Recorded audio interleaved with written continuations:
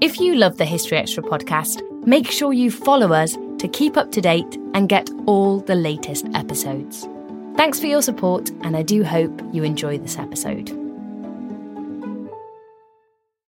This episode is brought to you by Indeed. We're driven by the search for better, but when it comes to hiring, the best way to search for a candidate isn't to search at all. Don't search, match with Indeed. Use Indeed for scheduling, screening, and messaging so you can connect with candidates faster.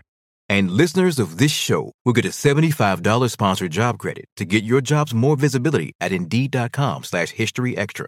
Just go to Indeed.com/historyextra right now and support our show by saying you heard about Indeed on this podcast. Terms and conditions apply. Need to hire? You need Indeed. Life is a highway, and on it there will be many chicken sandwiches. But there's only one McCrispy. So go ahead and hit the turn signal if you know about this juicy gem of a detour. When you need mealtime inspiration, it's worth shopping Kroger, where you'll find over 30,000 mouth-watering choices that excite your inner foodie. And no matter what tasty choice you make, you'll enjoy our everyday low prices, plus extra ways to save, like digital coupons worth over $600 each week. You can also save up to $1 off per gallon at the pump with fuel points. More savings and more inspiring flavors make shopping Kroger worth it every time. Kroger, fresh for everyone. Fuel restrictions apply.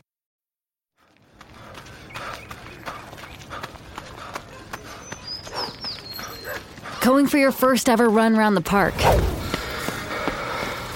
Literally running errands all over town. Running for the finish line and your personal best. If you run, you're a runner. Find the shoes and clothes to run your way at newbalance.com/running. New Balance. Run your way.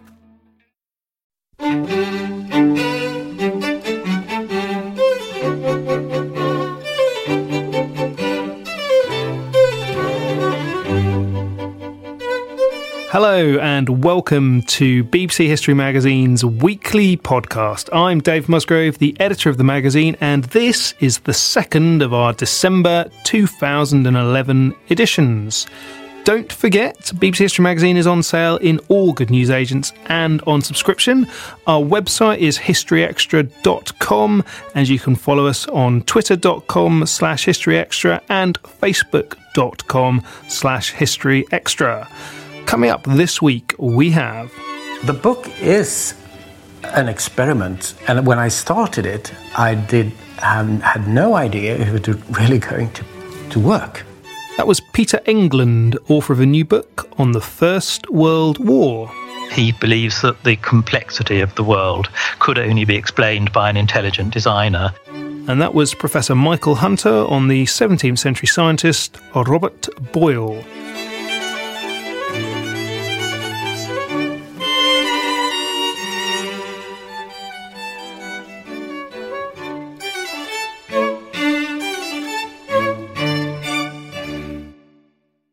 Our first interview this week is with Peter Englund, a Swedish historian and author who is also permanent secretary of the organisation that awards the Nobel Prize for Literature.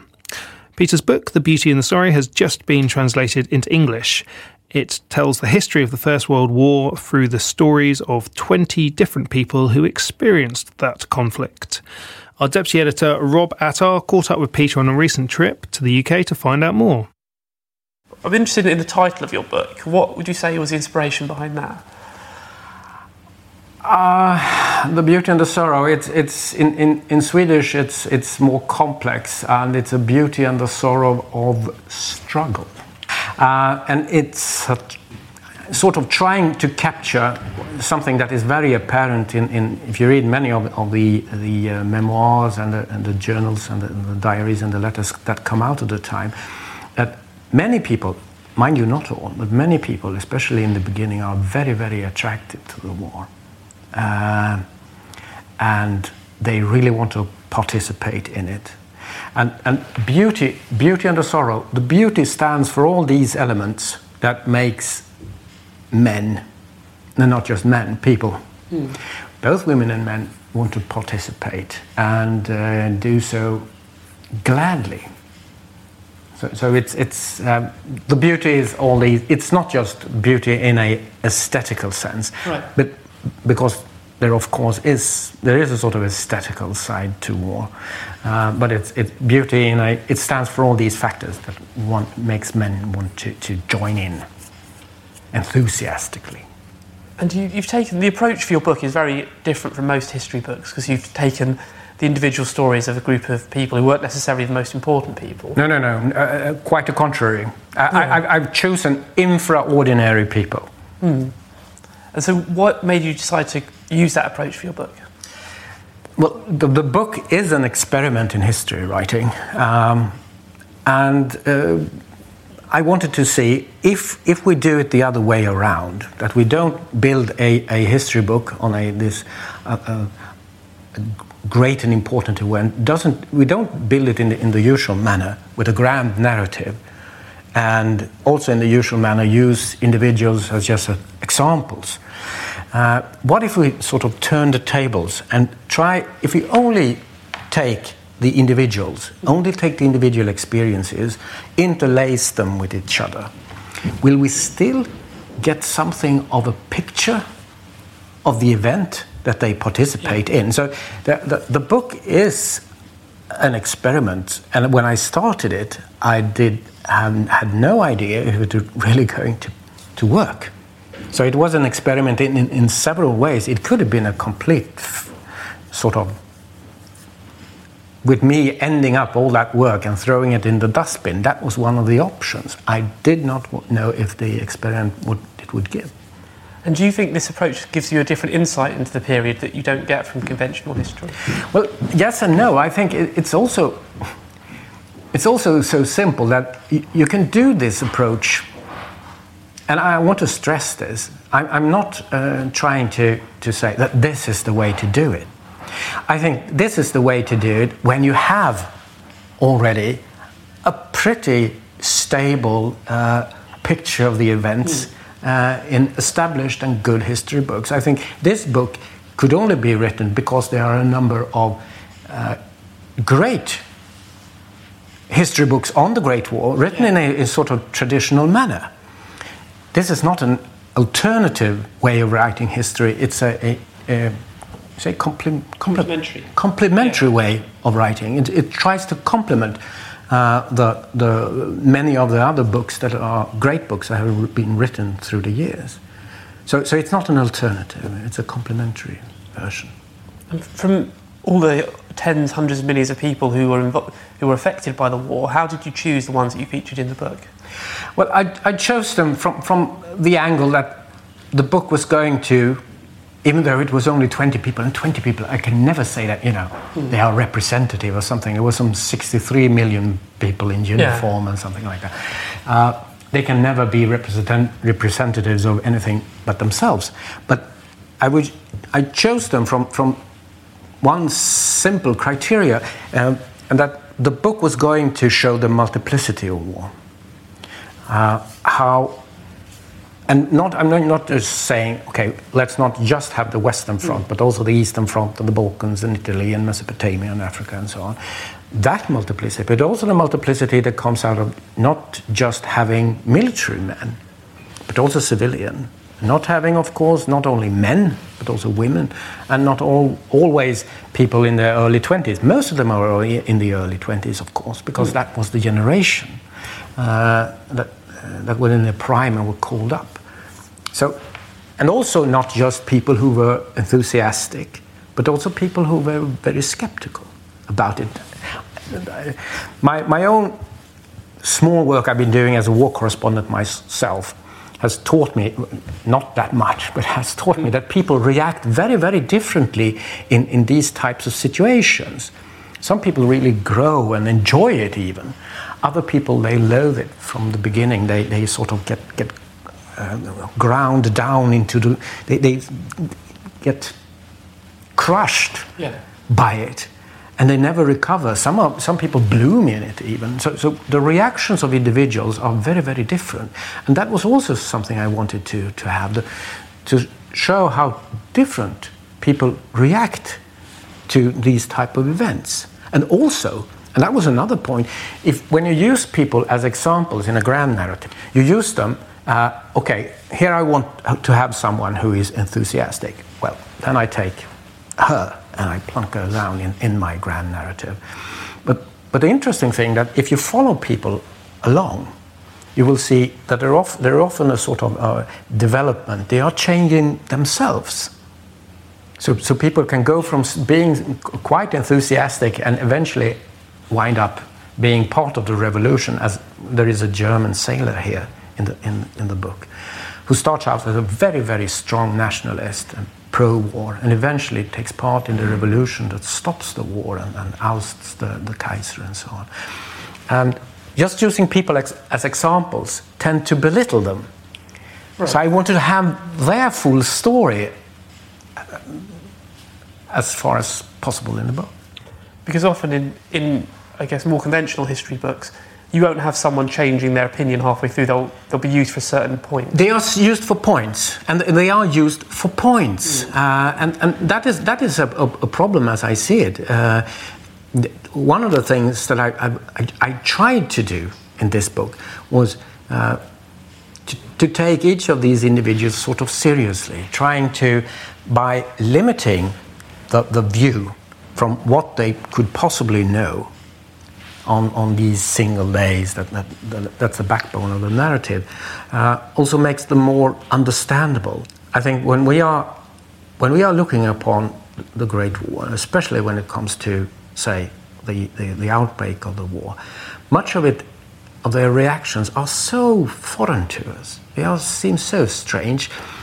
I know I've been teaching First World War history, and my students have often reacted, they must have been mad, they must have been, as they were silly or something. Yeah. But they weren't mad, and they weren't. They were quite as intelligent as we are. So it's trying to rescue them from the sort of the unbelief that comes over us when we see such an event as the First World War. Trying to get inside their minds and see how they work. Yes, and in a sort of honest way, taking them seriously.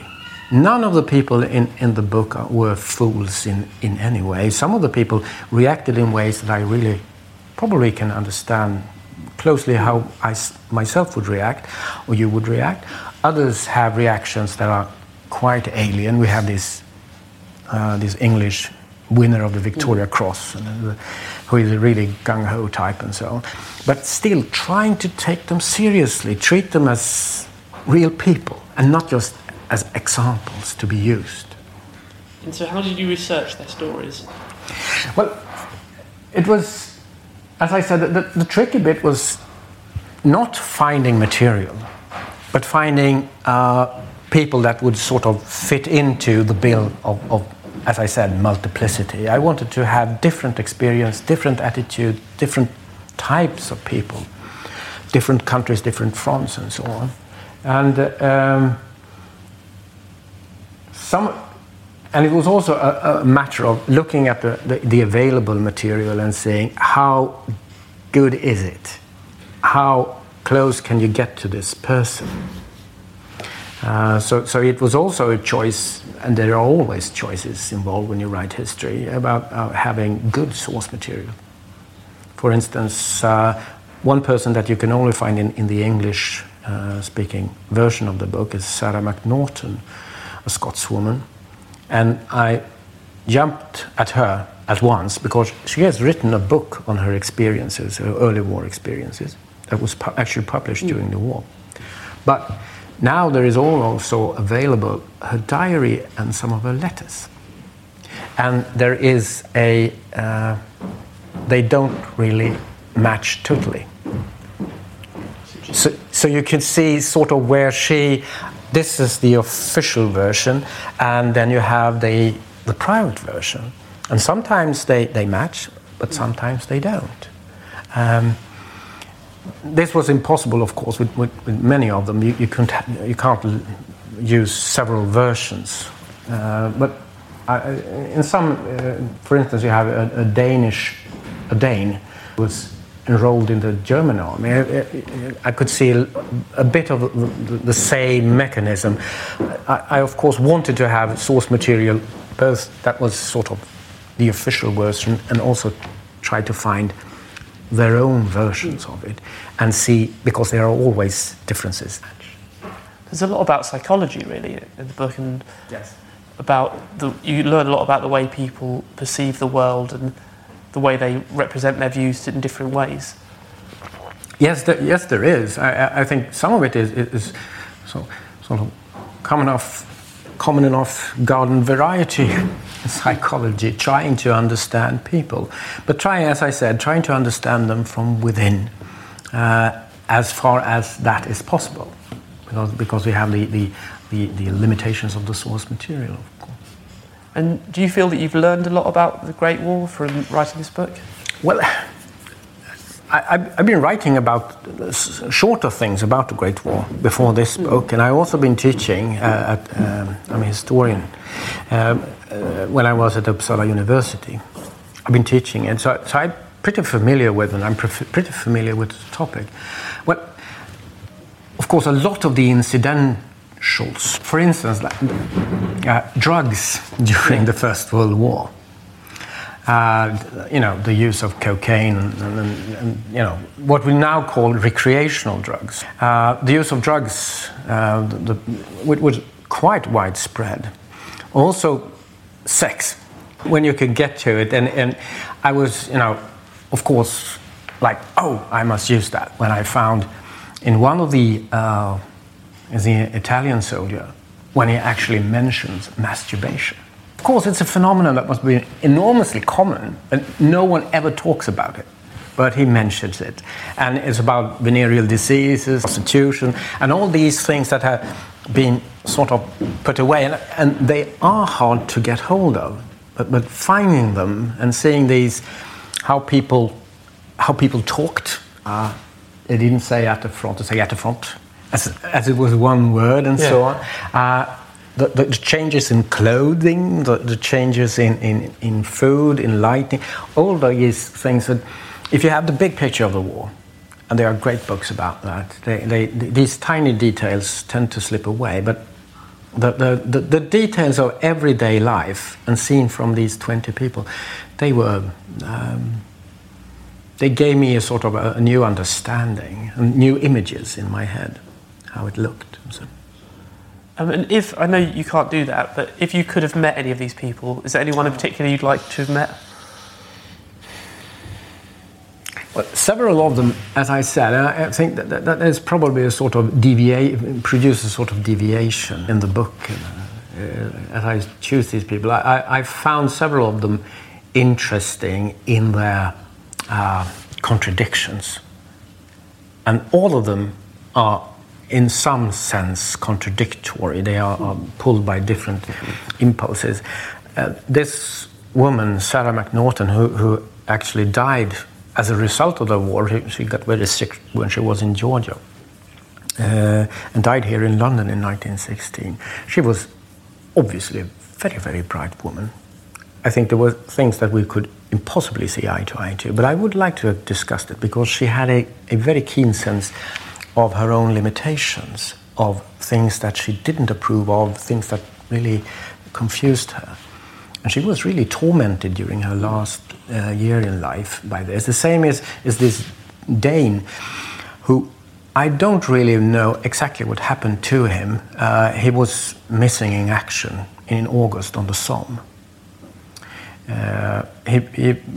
By all accounts, he was dead, and I think I found the place where he was buried.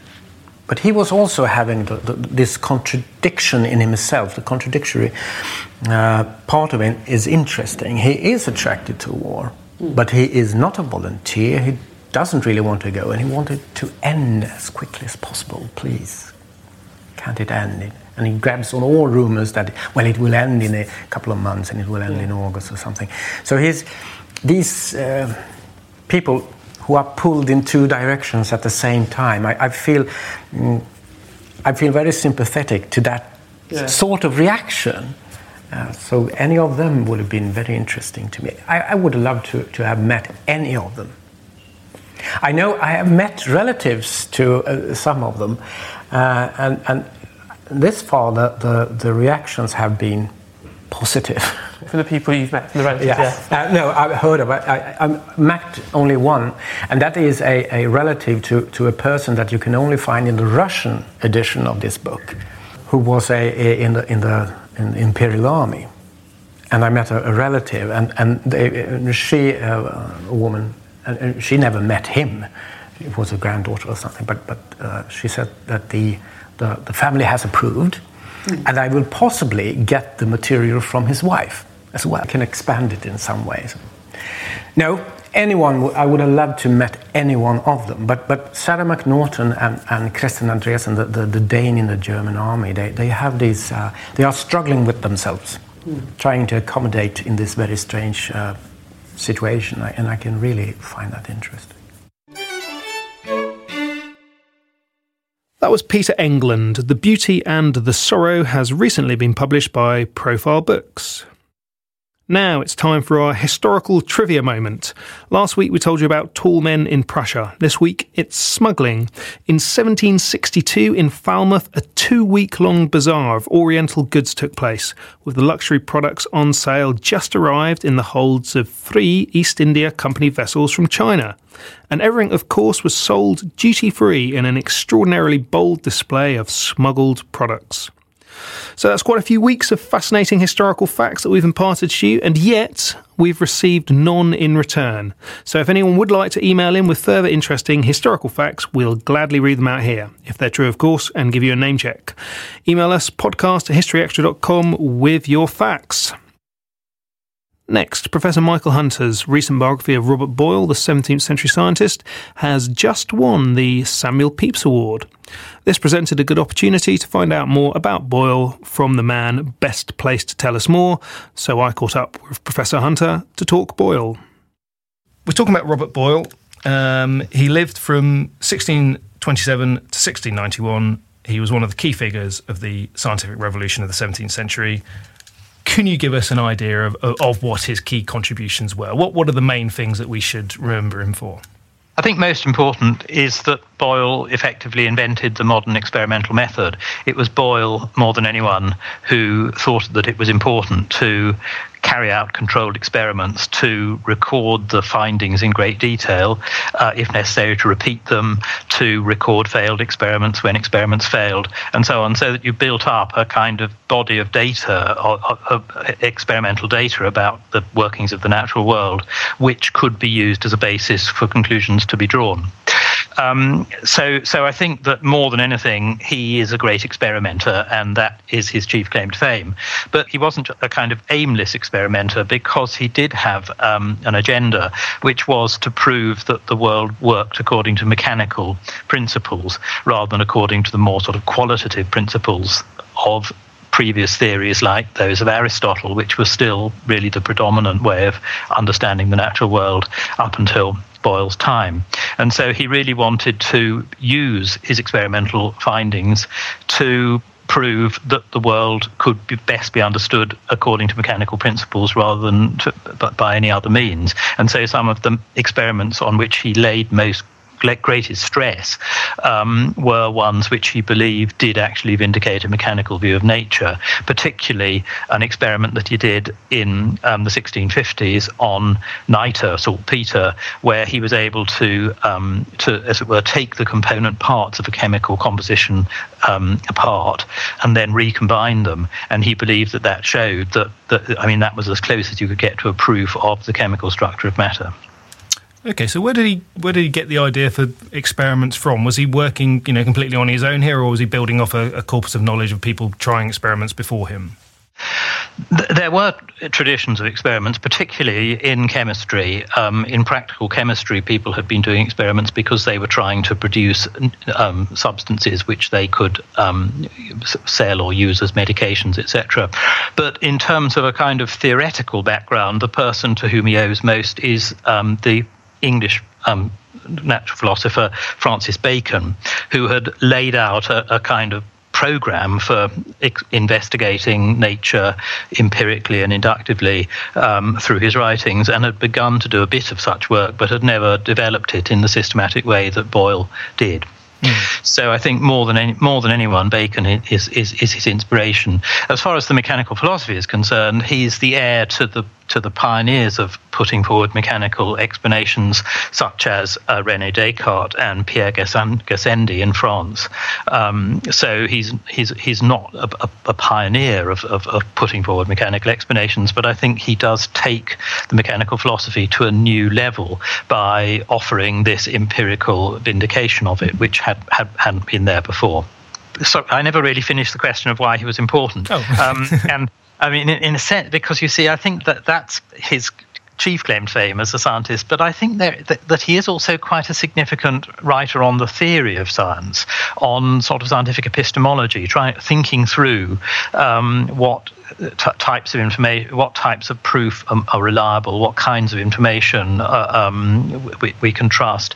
And a lot of this relates to his views on the relationship between God and nature, or science and religion, because he is constantly placing our knowledge about the natural world in the context of our knowledge of God and his plans and his design for the universe. But as I say, in the course of expounding his ideas on these sorts of areas, I think he came up with more sophisticated ideas about the nature of our knowledge about the natural world than many of his contemporaries. And the title of your book, Boyle Between God and Science, I suppose alludes to that debate he was having with himself about that. So did he find it difficult to reconcile religion and science, or is that moving it too far from what he was thinking about? I deliberately chose the word between because that doesn't have any sense of conflict, which many people have read into it. But Boyle, I think, believes there is no conflict whatsoever between God and science. But he himself, as it were, is a sort of a figure who elucidates both by his investigations of the natural world.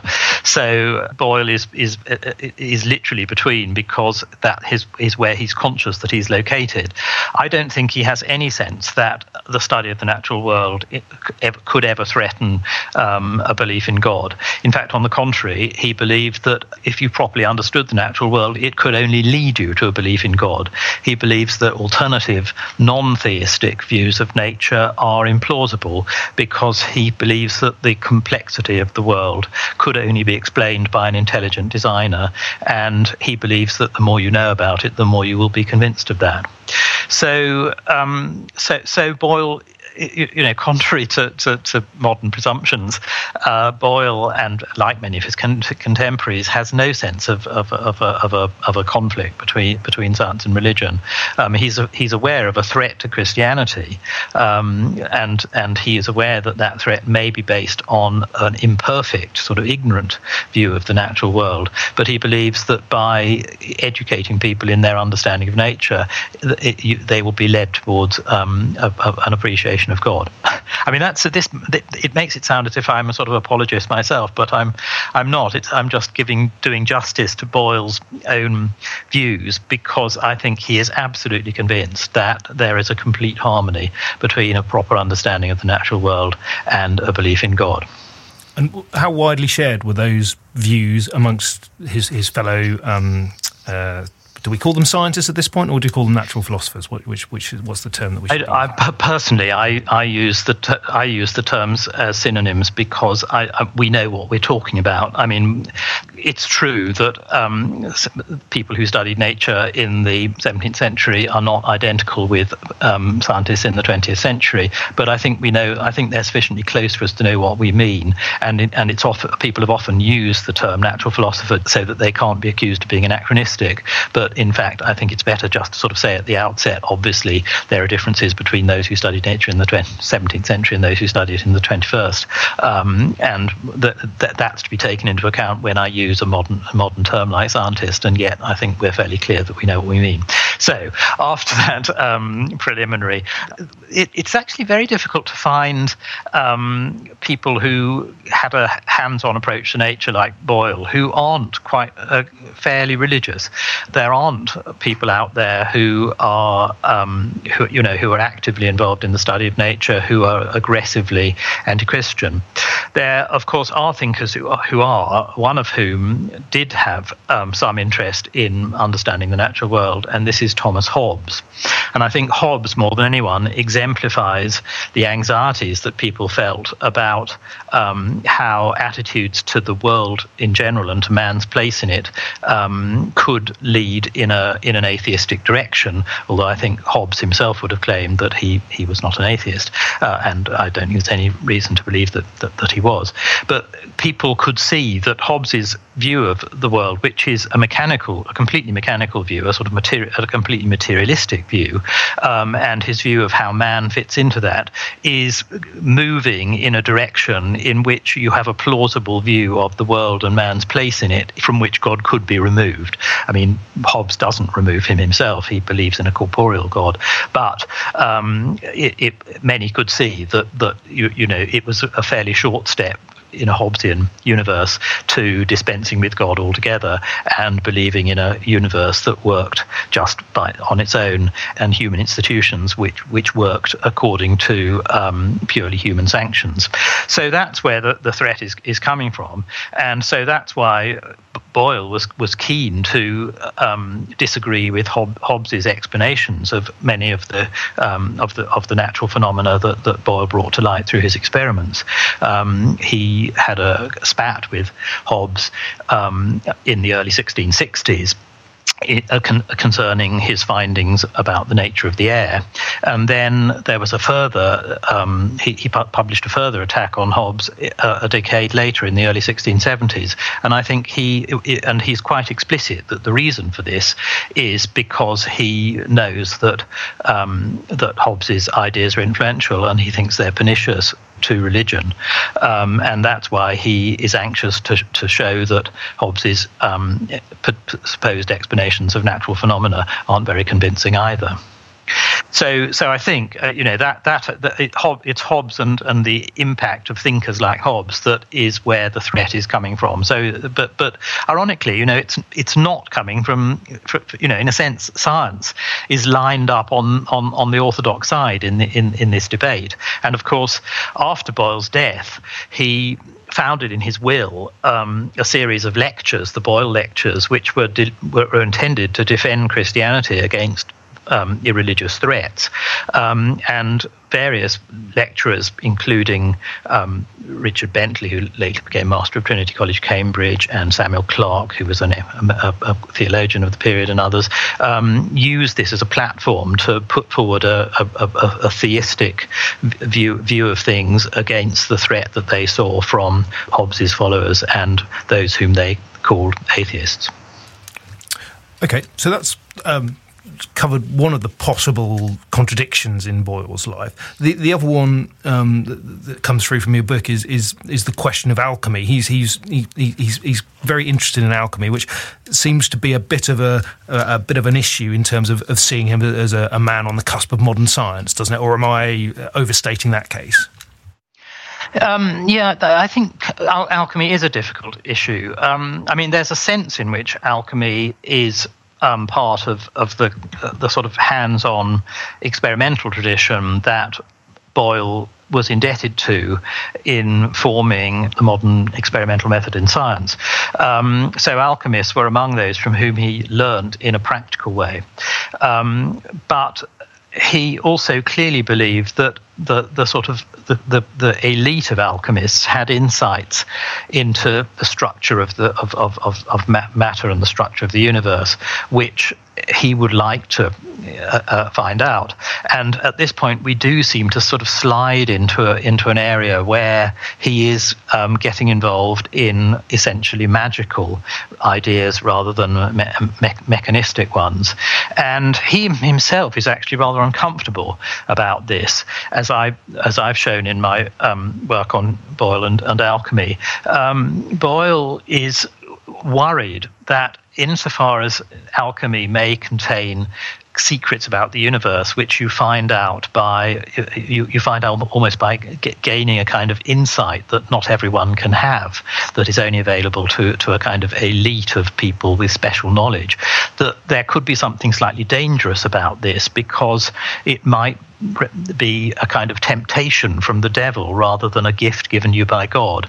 So here we come. This is where we do come to aspects of Boyle's religious life which aren't quite sort of serene and straightforward as the sort of view of the harmony of science and religion might make it seem, because I think he did have a quite troubled spiritual life. I think he believes that God is quite, God is a demanding master to work for, and that believers are constantly being placed under temptation by the devil, and that part of the way in which you show your spiritual worth and your moral fibre is by resisting these temptations.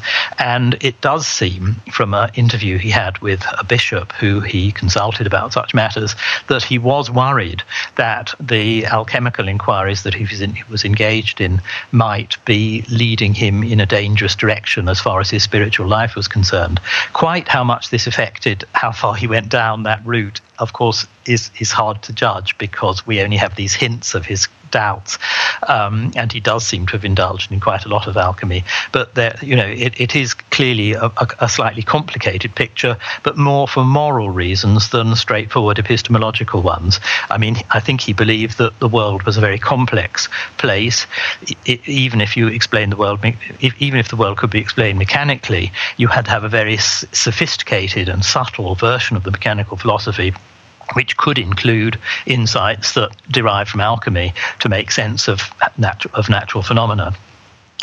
So in that sense, he thought that alchemy could be a useful part of a knowledge of nature. But insofar as he then draws back, it's because of the sort of moral dangers of being involved in areas of knowledge which were illicit rather than untrue, and there are undoubted complications there. Okay.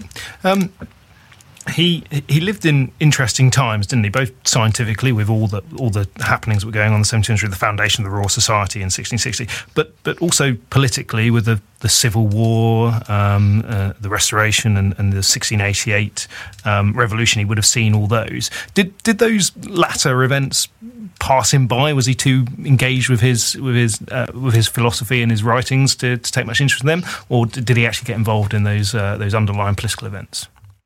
He's actually a surprisingly not surprisingly, he is a rather apolitical figure. Many of his contemporaries were much more directly involved in these events than he was. Boyle tends to stay on the sidelines in these great events. In the aftermath of the Civil War, he seems to have been really surprisingly uninterested in the events going on around him. I mean, obviously, he suffered some inconvenience from some of the post-revolutionary circumstances in which he found himself, in terms just of having to sort of avoid people affiliated with either side when you were travelling, and because you might actually get sort of held up and have all your possessions taken from you and that sort of thing if you were in the wrong place at the wrong time. And I think also taxation and things like that are problematic to him. But he really seems surprisingly uninterested in that. And insofar as people have tried to place sort of strong political affiliations on Boyle, it doesn't work. I mean, they slip off, because that's not the sort of person he was. He seems to have been really surprisingly uninterested in these events, and most of the effects that they had on him, as I say, were these sort of incidental side effects rather than a case of direct involvement on his part. So I mean, in the interregnum, he actually avoids direct affiliation with the regime, say, of Cromwell. I mean, but on the other hand, he equally isn't because he was at Oxford in the 1650s, and we have some interesting reminiscences of him at this time, which I think are revealing from this point of view. And on the one hand, he he avoided close affiliation with the supporters of Cromwell who were running the university at that point. But equally, he avoided close association with the sort of die-hard Anglicans who were holding secret meetings and things like that. He deliberately seems to have sort of kept an intermediate position. And then after the Restoration, he's very happy to go along with the status quo and be associated with the regime. And in fact, that is the point at which he comes closest to having some sort of political role, because he's involved in certain government initiatives for colonial affairs and things like that. But he doesn't seem to enjoy it much. He finds politics too sort of there's too much infighting and selfishness for him, and so he really withdraws from that fairly quickly, because after all he effectively had a life's work in the investigation of the natural world to which he was by that time devoted. And so much the same state of affairs continues thereafter, that he has really very little contact with politics all through the Restoration period. But we don't know his views on the Catholicizing regime of James II, but one presumes that he probably disapproved, because he does seem to have been quite keen on the Glorious Revolution in 1688. But it's all it's all fairly peripheral to his main life and thought, and you have to work quite hard to find out the hints that I've just collected together in that commentary I've just given you. Okay. Where do we find his sort of early influences? Why did he become the experimenter, the natural philosophist that he was? Because he went to Eton, didn't he? And he went on a grand tour. So he seems to be doing all the sort of things that you might expect of a young gentleman at the time. Was there anything that particularly marked him out as someone who'd be ploughing a different path? That's an interesting question on which I have quite strong views. I think so. Just working through. I mean, he came from a very privileged background. His father was the so-called Great Earl of Cork, one of the most successful adventurers in Elizabethan and Jacobean Ireland, and he made a lot of money out of the redistribution of land for which he was responsible in the late Elizabethan and Jacobean period, and became very rich indeed. So Boyle and all of his other his brothers and sisters got a very good endowment from his father. So Boyle was effectively a sort of millionaire by inheritance, and was able to just do what he liked. And I think actually that it was quite a powerful influence on him, although of course there's no reason why he need have done anything worthwhile at all. You know, he basically had an income for life and was brought up in very opulent circumstances, and that could just have led him to the life of a waster, sort of hunting, shooting and fishing, like many of his contemporaries. Then at Eton, I think he was quite or my reading is that at Eton he was quite a difficult boy, and there wasn't much sign of great things to come. Then he goes he went on the grand tour, and he wrote an autobiography which covers much of that those travels, as well as his childhood, and he reports a conversion experience at that time. But that initially he returned to England just in the aftermath of the Civil War, and started writing treatises not on science at all, but on moral improvement, sort of trying to instill superior moral principles in his aristocratic peers, as far there are really a large body of writings, and also there are devotional writings and things like that. He thought he might be a religious writer as well. My theory is that he had almost a sort of another conversion experience. You know, he had this religious conversion in Switzerland, he says in his autobiography. But I believe that at about the time he wrote the autobiography, shortly after that, he had a conversion experience effectively to science, and the kind of books that he writes changes almost overnight. And it's not, well, the reasons for it are, I mean, it's easier to describe this sudden change than to account for it. What happens is that having written these really rather turgid religious and moral tracts, and also some slightly livelier quasi-religious writings inspired by the romance form that he had come across during his continental travels, but all of these also are just putting across moral messages in a slightly more inventive way in literary terms, but you know, the message is the same. But suddenly he discovers the study of nature and builds a laboratory and starts doing experiments, and starts to become fascinated by the understanding nature in detail, and becomes fascinated by the new philosophies that are around, but not partly of the chemists, partly of the mechanical philosophers like Descartes, and partly authors like Bacon. And it seems as if the reason for this is that he, at that point, became acutely aware of the dangers of the threat of irreligion. This is slightly before Hobbes, because Hobbes had predecessors who had seemed to threaten Christianity, such as Italian thinkers from the 16th century like Machiavelli and Pietro Pomponazzi, who people suspected of sort of damaging the Christianity in the way that Hobbes did on a larger scale in Boyle's time. So the initial awareness of this threat precedes Hobbes, but it's rather similar to the threat that he perceived from Hobbes later. And in a sense, the arrival of Hobbes in the 1650s, I mean, the arrival of Hobbes's ideas, as represented particularly by his book Leviathan of 1651, all of this, as it were, reinforced Boyle's anxiety about the threat to Christianity, which he believed that the study of nature was the best defense against.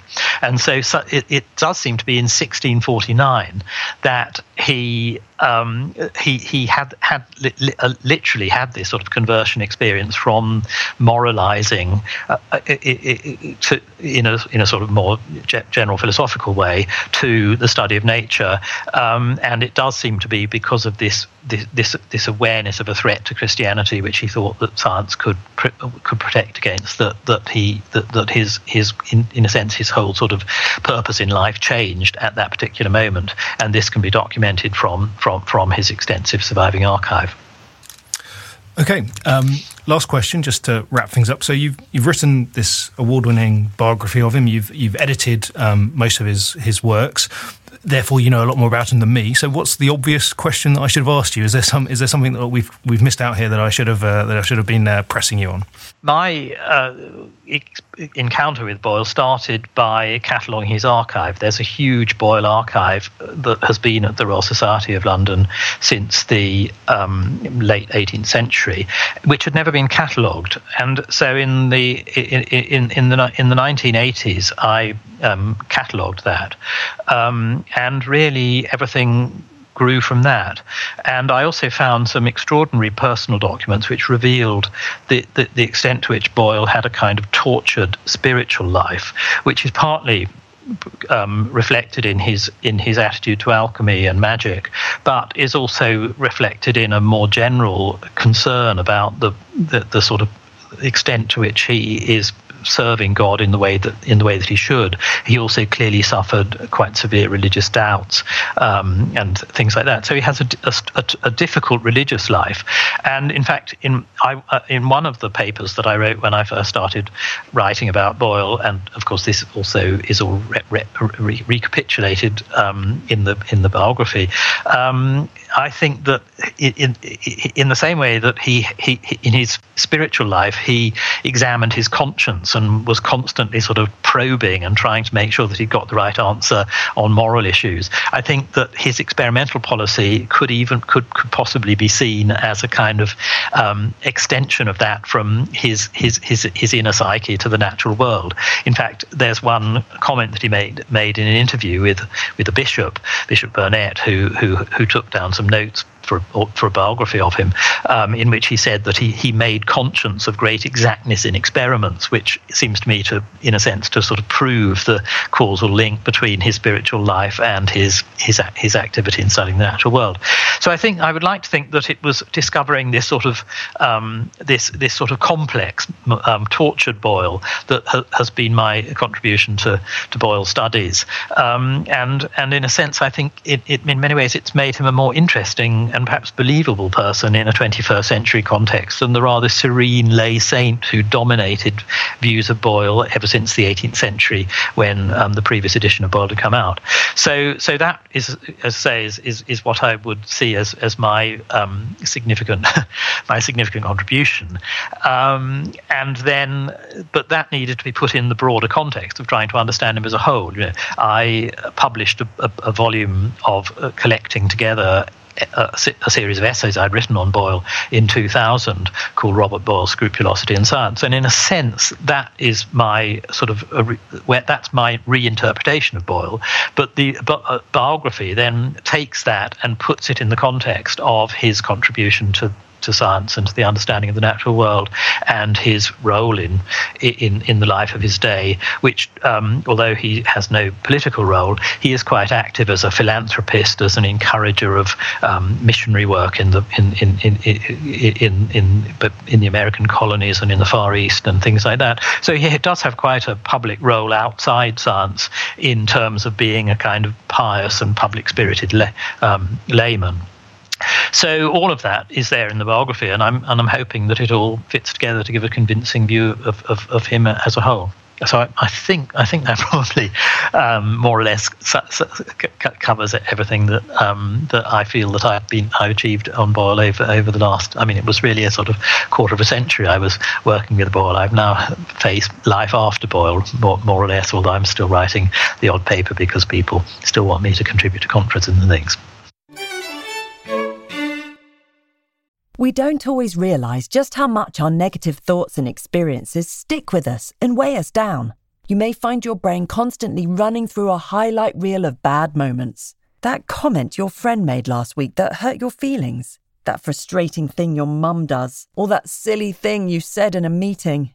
Maybe it's time to get it all off your chest. Whether it's a tiny annoyance or something much bigger, talking about it can give you some relief and lead you to a potential solution. That's where therapy comes in. It's a safe space to share whatever's weighing you down and learn to process it, so your internal highlight reel can focus on the good stuff. And BetterHelp offers affordable online therapy on a schedule that works for you. Connect with a licensed therapist by text, phone, or video call. Start the process in minutes and switch therapists anytime. Let it out with BetterHelp. Visit betterhelp.com/historyextra today to get 10% off your first month. That's BetterHelp, HELP.com/historyextra. This episode is brought to you by Indeed. We're driven by the search for better, but when it comes to hiring, the best way to search for a candidate isn't to search at all. Don't search, match with Indeed. Use Indeed for scheduling, screening, and messaging so you can connect with candidates faster. And listeners of this show will get a $75 sponsored job credit to get your jobs more visibility at Indeed.com/historyextra. Just go to Indeed.com/historyextra right now and support our show by saying you heard about Indeed on this podcast. Terms and conditions apply. Need to hire? You need Indeed. Life is a highway, and on it there will be many chicken sandwiches. But there's only one McCrispy. So go ahead and hit the turn signal if you know about this juicy gem of a detour. Michael Hunter is Emeritus Professor of History at Birkbeck College, London. His biography, Boyle Between God and Science, is published now by Yale University Press. If you're interested in some of those political and religious debates that Boyle didn't get overly involved in, our current issue includes a feature on Puritan attitudes to Christmas in the Civil War. And if you want to know more about Thomas Hobbes, I interviewed Professor Justin Champion about him in our 22 July 2011 podcast, which you can download still for free. That's all for this week's podcast. Please join us next time when we'll be talking about the role of religion in war and female voters in the 1930s. BBC History Magazine's weekly podcast is recorded in Bristol and produced by the entertaining Dave Gibson. Thank you for listening.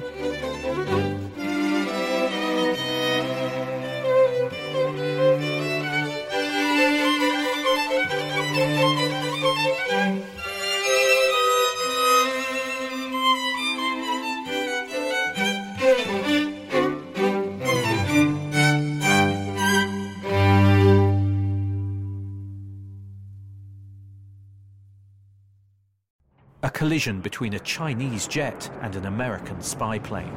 He came and rammed into our left wing. With relations increasingly strained, what are the chances of things spinning out of control? The Western world was asleep. I'm Gordon Carrera. I'll be exploring the friction in this most important of relationships and asking, has the West taken its eye off the ball? You cannot ignore China. From BBC Radio 4, this is Shadow War, China and the West. Listen wherever you get your podcasts.